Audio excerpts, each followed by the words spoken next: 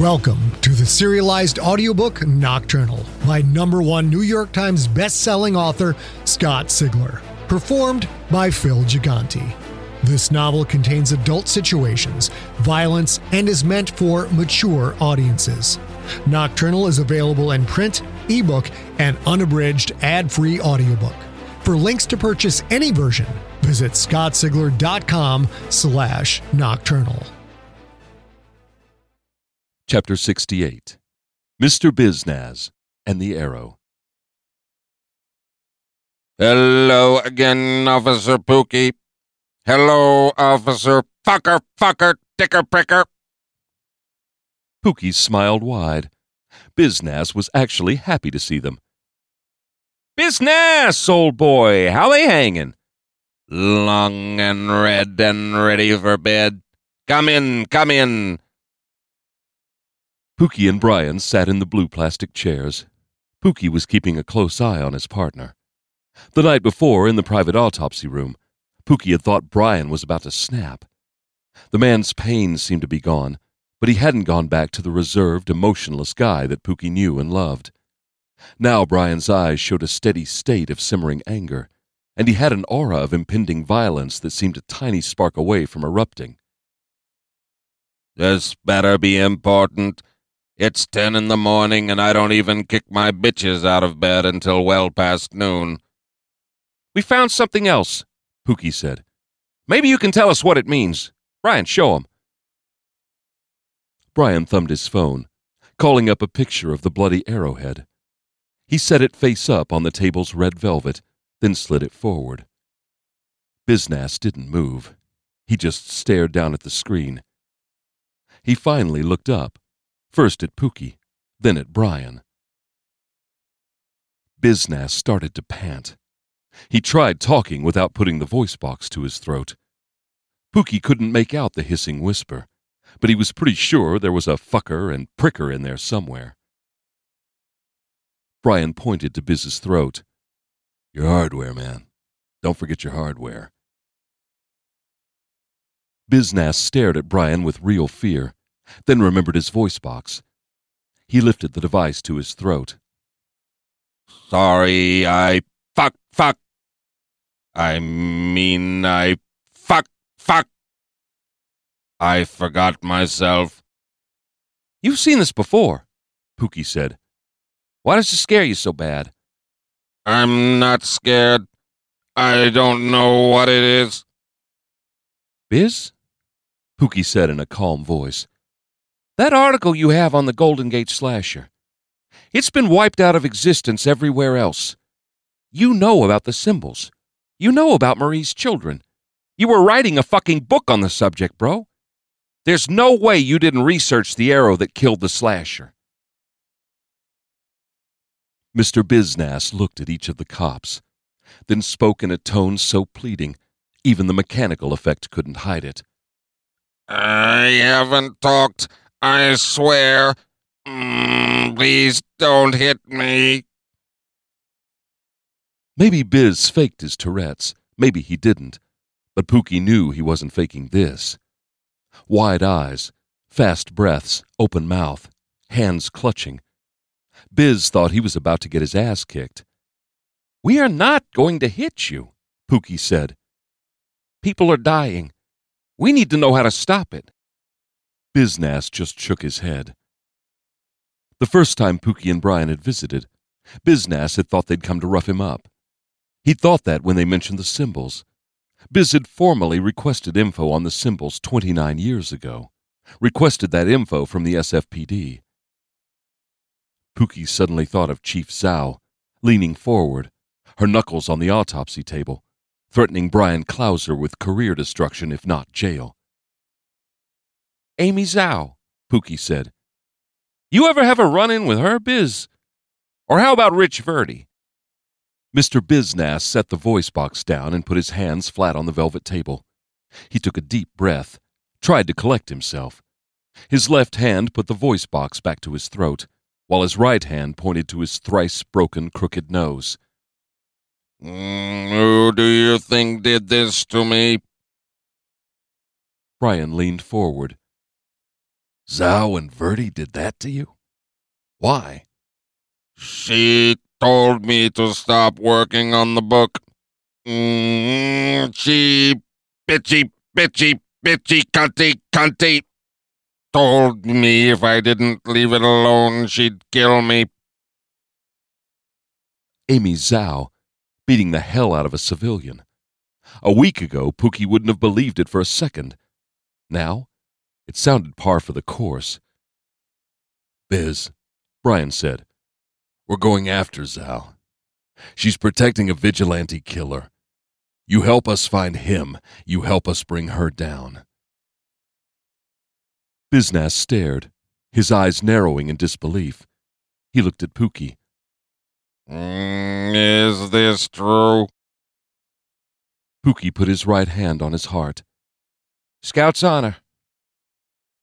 Biz licked his lips, then nodded. He reached out a trembling hand, picked up Brian's cell phone and stared at the picture. What kind of body did you find this in? Caucasian male, Pookie said. A cop killer. 6'1", 230 pounds, full beard. Was he wearing a costume? No, Pookie said. He looked at Brian. But we think others who might have been working with him were. Biznaz nodded, as if that was what he expected to hear. This V-cross is the symbol of the Saviors. There should be another symbol on the shaft. An eye with a dagger through it. Brian took the phone, flicked it to the next photo, the arrow shaft, and set it on the table in front of Biznaz. The fortune-teller stared, then nodded. Saviors kill Marie's children.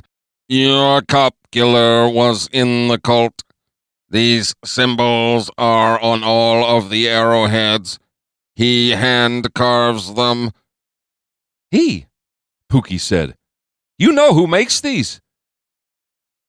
Biznaz nodded. If I tell you, promise you won't come back in a few months and beat me silly.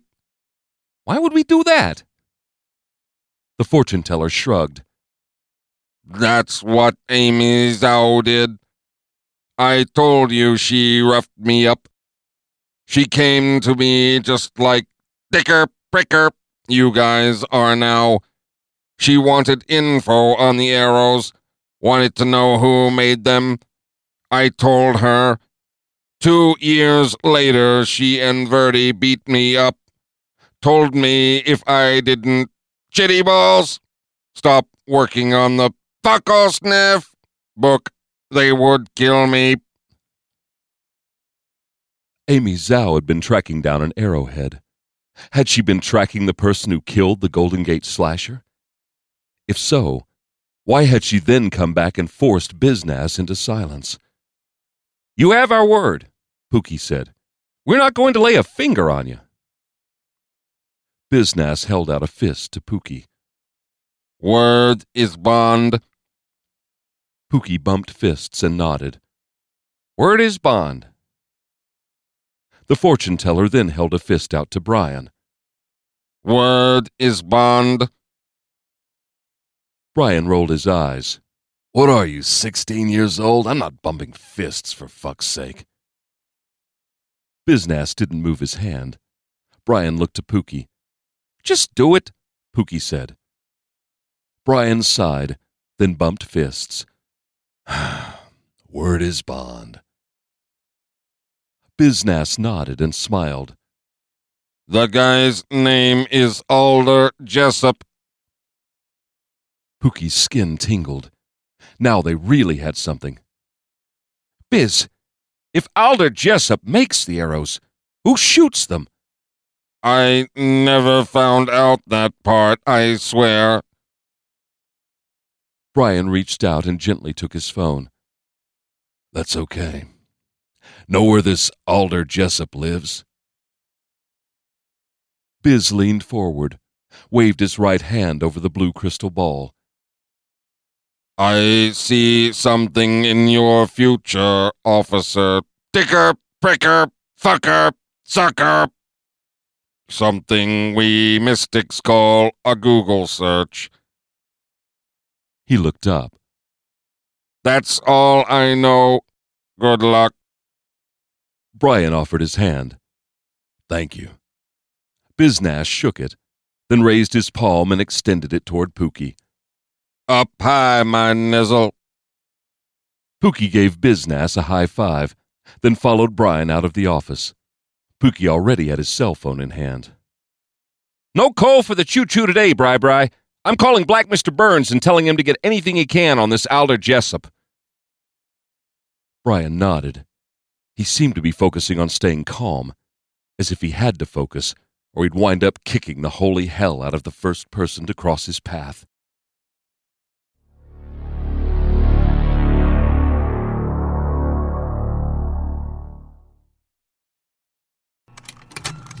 Contained herein are the heresies of Radolf Burntwine, erstwhile monk turned traveling medical investigator. Join me as I uncover the blasphemous truth of a plague-ridden world, that ours is not a loving God, and we are not its favored children. The heresies of Radolf Burntwine, coming January 2nd, wherever podcasts are available.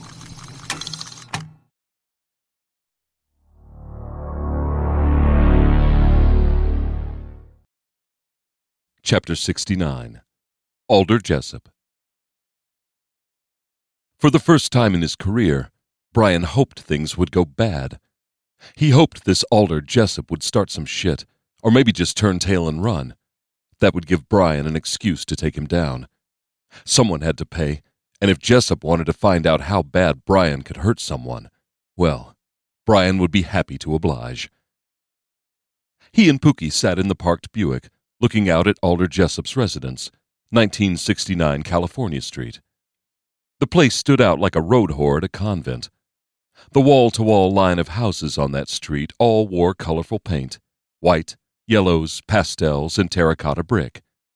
1969, on the other hand, was gray, completely devoid of color. It looked like a haunted English mansion taken from some soggy countryside estate and jammed into the neighborhood like a fat man dropping his big ass onto an already packed bus bench.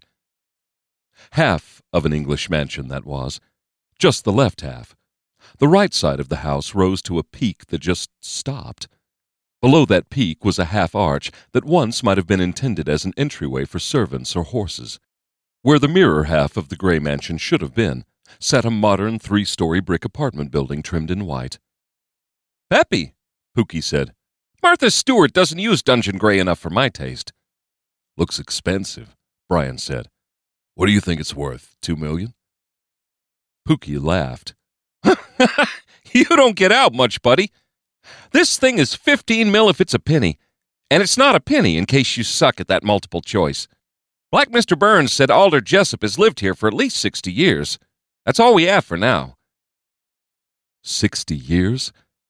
Well, maybe Brian would have to cool his jets. No matter how churned up he felt inside, it wouldn't be cool to beat the shit out of a senior citizen. It's enough to get started, he said. Ready? Pookie scooped up his stack of manila folders. Yep, let's go. They slid out of the Buick and crossed the 5 lanes of California Street. 4 concrete steps led to an archway door that looked like it belonged in a church. An intentionally rusted gate made of cross-diagonal half-inch iron bars blocked the archway. Behind the gate, more stairs, at the top of which sat a fancier door into the house proper. The gate looked like a high-security rig, although you could reach right through the diagonal spaces between the rusted bars. In the middle of the gate was a small cast-iron image of Sagittarius, the half-horse, half-man archer. Pookie gripped the iron bars and gave the gate a shake. It would take a tank to get through this. There was a buzzer to the right of the door. Brian pressed it.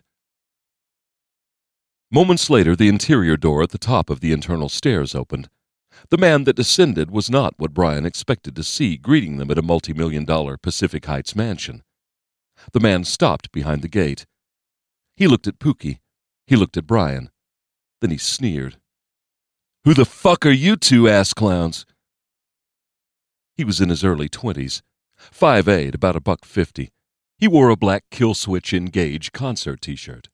A black belt with a silver skull buckle held up heavy black jeans. Black combat boots completed the ensemble. His short sleeves showed off intricate tattoos running up both arms. Silver bracelets decorated both wrists, some thin loops, some thick bands with detailed engravings. A dozen small silver earrings pierced each ear. He also had a silver loop in each eyebrow, one through his lower lip, and a thick one dangling from his septum. His pitch-black sculpted hair hung down over his left eye. San Francisco Police, Pookie said. I'm Inspector Chang, this is Inspector Clouser. We'd like to talk to Alder Jessup. About what? About a murder. The tattooed man sneered. Got a warrant, bitch? Brian instantly disliked this kind of person, the type that hated cops for the intolerable sin of enforcing the law. Best to let Pookie handle this, or Brian knew he'd want to rub the guy's face against the concrete sidewalk. We don't have a warrant, Pookie said. But if we have to go get one, someone is going in the back of a marked car, in cuffs, in front of the whole neighborhood. You think I care if any of the zombies around here see me in a cop car? Are you Alder Jessup? No, the tattooed man said. I'm his grandson, Adam. Pookie rolled his neck, like he was trying to loosen a deep kink. Adam, no offense, but you look like the kind of guy who's familiar with the back of a squad car. Am I right? Adam nodded. I'm guessing Grandpa Alder isn't. Am I right about that one, too? Adam stared hatefully, then nodded again. Fine, Pookie said. Now, unless you want me to come back here and haul Grampy Adler off in cuffs, stop busting our balls and let us come in. Adam thought it over for a second. Then he opened the metal gate. He led Pookie and Brian up the steps, through an ornate oak door, and into a foyer. Wait right here, Adam said. I'll go get Grandpa. Brian watched Adam bound up a beautiful staircase, the railing of which was so lacquered and polished it could pass for wood-toned glass. The man's piercings clinked as he ran. The foyer's furniture, paintings, and sculptures looked expensive. Brian felt like he was standing in a museum wing. Everything from the art to the marble floor to even the intricate wood trim on a velvet couch exhibited some kind of archery theme. Bows, arrows, arrowheads, archers. Moments later, Adam Jessup helped his grandfather down the stairs. Alder wore an immaculate brown three-piece suit. He walked with a long wooden cane topped by a silver wolf's head. Most of his hair was long gone, leaving a mottled scalp and a ring of fine white around his temples. "Inspectors," Alder said with a light, airy voice, "you need to speak with me." Pookie introduced himself and Brian again, then got to it. "We're looking for information on an arrowhead that you may have made." Brian watched the Jessups carefully. Alder showed no reaction, but Adam's eyes dilated a little. He was nervous. Pookie opened a manila folder and handed over a printout showing Brian's cell phone picture of the arrowhead. Alder took the printout. Adam's eyes went wide. The old man squinted, then reached into his breast pocket and pulled out silver-rimmed glasses. He put them on gently and looked again. "No, I'm afraid I don't recognize this." Alder was a cool customer. Brian knew his kind well, the kind that could lie with confidence and ease. His grandson, however, didn't have that skill. "But you do make arrows," Brian said, "and bows and all kinds of custom archery stuff." Alder smiled. "You've been looking into us. How flattering. We do make custom weaponry, or rather Adam here does." Alder looked at his grandson and beamed with pride. "My hands and eyes aren't what they used to be. Adam has the talent, though. His father, alas, does not. My son can barely do the dishes without chipping the china. Bad hands, you see. Twitchy. Certain skills can skip a generation." "I know what you mean," Pookie said. My father is a whiz at Mad Libs, but my vocabulary is a bit thin, to say the least. A tragedy for me, but perhaps my future children will have the gift." Alder sighed. One can only hope, Inspector Chang." Brian, impatient, pointed to the printout. "You're sure you guys didn't make this?" "I would certainly know if we did," Alder said. Pookie's cell phone buzzed. He pulled it out, looked at a text. Brian peeked at the screen.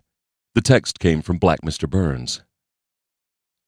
Brian couldn't wait for Pookie's slow play anymore. He wanted to shake these guys up. "Mr. Jessup, is that the same story you told Amy Zhao 29 years ago? And what do you know about Marie's children?" Pookie looked up from his phone with an expression on his face that said, "What the hell are you doing?" Alder took 2 cane-supported steps forward to stand face to face with Brian.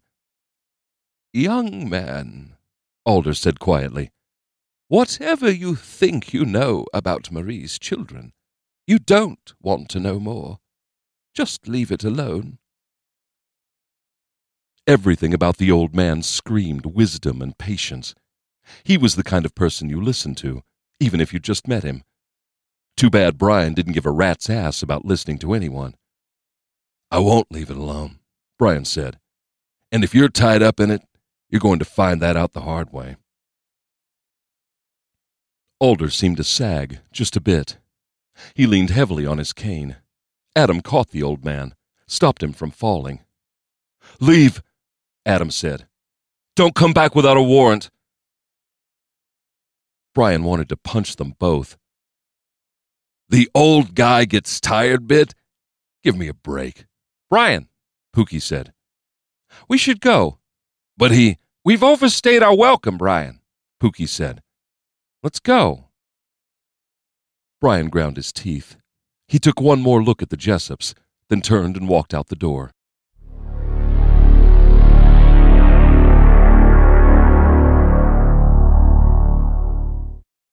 He needed to hit someone, and his partner was about one snide comment away from the nomination. Brian slid into the Buick and slammed the door. "Hey," Pookie said as he got in. "Easy on the merchandise." "Nice fucking job having my back in there. You know those guys made that Arrowhead, right?" Pookie started the car. "Yeah, I know, but there's more to detective work than yelling at an old man." "Yeah, like what?" "Like that house," Pookie said. "Black Mr. Burns ran the property records. The Jessups don't own it." "Who does?" "An esteemed gentleman by the name of Jebediah Erickson. In fact, that house has been in the Erickson family for 150 years. So has one other house in town, a house very close to here." Why was Pookie chasing property records when the Jessups clearly had answers? "So someone else owns the house. Why would that make you want to leave when they were about to give up the goods?" "Because Mr. Burns found something else about Jebediah Erickson," Pookie said. 36 years ago, Jeb won a gold medal at the Pan Am Games. Take a guess in what sport?" Brian's anger started to fade. "Archery?" Pookie smiled and nodded. "Wait a minute," Brian said. 36 years ago? So even if the guy was in his mid-20s when he won, he's at least 60. Probably not a guy who can do the things you saw." "Probably not. But we have a gold medal archer who owns the house of a man who makes custom arrowheads. Think that merits a visit?" It sure as hell did. "Where is Erickson's place again?" 5 blocks away," Pookie said. "Let's go see if he's home." Chapter 70. Jebediah Erickson's House. There was something familiar about Erickson's house, but Brian couldn't place it. He must have seen it before. It was on Franklin Street, a 3-lane one-way that pumped traffic from downtown up to the Marina neighborhood. If you went north, you took Franklin. So sure, he'd probably seen the house in passing hundreds of times. Like the Jessup's place, this house was fairly colorless, gray trim against slate-blue walls. The house faced east, toward Franklin. A small yard sat south of the house, with a driveway at the lot's southernmost end. Where the Jessup's place looked like an old English manor, This house was all San Francisco Victorian. A round 4-story window-covered turret rose up from the house's front right corner, peaked cone roof soaring high into the air. The entryway was a good 15 feet above the sidewalk level, at the back of a 10-by-10 porch that itself was covered by a steeply peaked roof supported by ornate, gray-painted wood columns. The stairs started about 10 feet to the left of the porch. 7 weathered marble steps perpendicular to the street led to a small square landing, then 10 more steps running parallel with the front of the house. They walked up the steps. Brian took in the intricate, waist-high railing that lined the porch. At the back of that porch sat beautiful double doors made of thickly lacquered oak. There was something familiar about the place, all right, and more familiarity than he could know just from passing by. The place carried an aura, a disturbing feeling Brian couldn't nail down. The answers to everything were inside that house. He knew it, deep in his gut. "Look at this place," Pookie said. "What an awesome set for an episode of Blue Balls." Not in the mood to talk cop shows, Pooks. To the left of the double doors, Brian saw an ornate brass doorbell fixture with a scratched black button in the center. He pressed it. The disturbed feeling grew stronger. As they waited, Pookie rocked back and forth on his toes and heels. "You weren't a negative Nancy about the show name this time. That mean you're down with Blue Balls?" "No," Brian said. "It means I don't want to talk about cop shows." "If you don't like my name, why don't you propose one?" Brian sighed, cleared his throat. Pookie was trying to be helpful, trying to lighten the mood. "Fine," Brian said. "How about Brian and Pookie?" Pookie shook his head. "That sounds like a pedophiliac puppet show." Brian pressed the door buzzer again. They waited. Still no answer. "Come on," Pookie said. "Give me another one, Mr. I Know Show Business." "Fine, how about last names? Clouser and Chang. You know, with that curly ampersand thing." Pookie shook his head. "Nope, won't work. First of all, I'll be the one nailing all the lonely wives of the murdering big business guys. That means my name has to come first." "Chang and Clouser?" Pookie shook his head again. "That could be a police drama if the show was about 2 gay cops that moonlighted as interior decorators." "I'd watch that," Brian said, foregoing the doorbell to pound 4 times on the oak door. "It would be like my favorite show of all time." They stared at the door, but nothing happened. They turned and walked back down the steps. Brian felt a sense of loss as he walked away, as if the mystery might vanish without him ever knowing the truth. "Pooks, I have to get in there. This house, Erickson. This is the key to everything." "How do you know?" Brian shrugged. "I just know." "That's not much to go on," Pookie said. "Yeah? Neither was a dream about some kid being killed at Meacham Place." Pookie nodded. "Good point. It's risky to press our luck, though. Zhao will be informed of any warrant we try to get." "Fuck warrants," Brian said as he opened the Buick's door. "If she won't play by the rules, neither will we. We have to do this. I mean, unless you still think I'm crazy." Pookie slid into the driver's seat. "Well, I wouldn't exactly let you babysit my kids if I had any. Listen, Bri-Bri, I haven't forgotten what I saw on the roof of Susan Panos' building. I couldn't forget that if I drank a gallon of Jack 3 times a day for a week straight. I don't know biology, but I've bought into Robin's social networking species thing." "You social." "Whatever. The point is, I'm with you on this. I'm down for the gunfight. We'll figure this out, but you are going to promise me that you will not roid rage your way into that house. We have to think about our next step." "Pooks, you don't understand."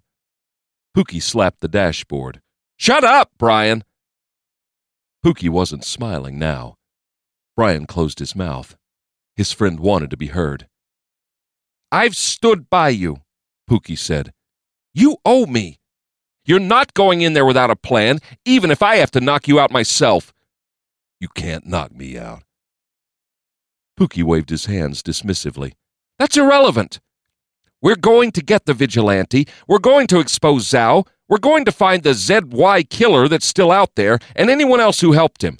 We'll get to the bottom of this Marie's children bullshit. But I've known you for a long time, and you're way over the edge. Right now, you'll make bad decisions. I won't. So we do this my way. Agreed?" Brian felt an urge to get out of the Buick, run back up those steps, kick in the door, and let the chips fall where they may. He took a breath and fought that urge down. Pookie had backed him through all this crazy shit. That couldn't be ignored. Pookie was right. Brian owed him. "All right," Brian said. "What's the next step?" "Let me think for a minute." They drove in silence. Pookie didn't cut anyone off. He turned at random, obeying all the signals. Finally, the Buick turned down California Street, heading toward the financial district. The setting sun cast an orange juice glow on the horizon, a glow that backlit the elongated pyramid that was the Transamerica building. "We need more info on Erickson," Pookie said. "Black Mr. Burns is digging as we speak. I'll also have Robin test the waters at the medical examiner's office, see if she can find anything." "Okay," Brian said. "What about me?" Pookie smiled, nodded. "You, my little Terminator? I'm not going to ask you to stay away from Erickson's house, because I saw how you were looking at the place. I don't really want to hear you lie to me and tell me that you'll steer clear. So you do a stakeout, but you just watch. You do not approach. Give me your word you won't move without backup." It was one thing for Pookie to believe Brian wasn't a murderer, but another for him to go all in like this. If the man had his head on straight, he should have cut ties long ago and moved on. Pookie showed loyalty, true friendship. You back your boy no matter what. And for that level of dedication, was Pookie really asking for that much in return? No matter how bad Brian wanted to go in that house and find answers, he'd do what Pookie asked. "I just watch," Brian said. "I promise." Pookie reached out his right fist. Word is bond. Brian laughed, and the sound surprised him. "Dicker, pricker, fucker, sucker," he said, and bumped fists. Brian felt better, and he had to admit Pookie's way was just flat-out smarter. The archer had survived a 6-story drop, then promptly killed a man with a freaking arrow. If that didn't fit the description of bad motherfucker, nothing would. He was too dangerous to take one-on-one. Brian settled back and looked out the Buick's window. He watched the setting sun sink behind the Transamerica building, counting the minutes until he could get out and hunt.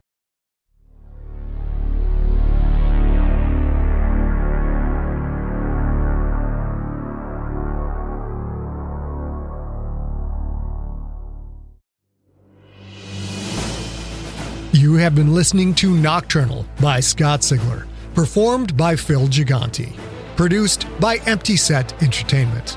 The Nocturnal audiobook was directed and engineered by Corey Young.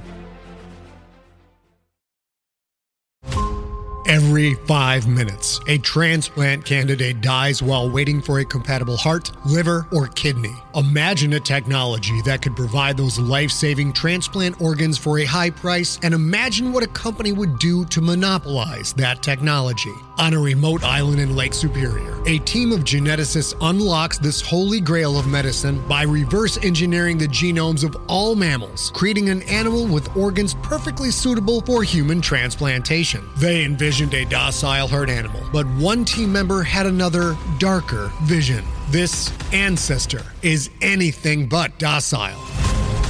The team's work spawns something big, something evil, something very, very hungry. Ancestor is a complete serialized fiction podcast by #1 New York Times bestselling novelist Scott Sigler, with all episodes available. Binge the entire story now on Apple Podcasts, Spotify, or wherever you listen to podcasts.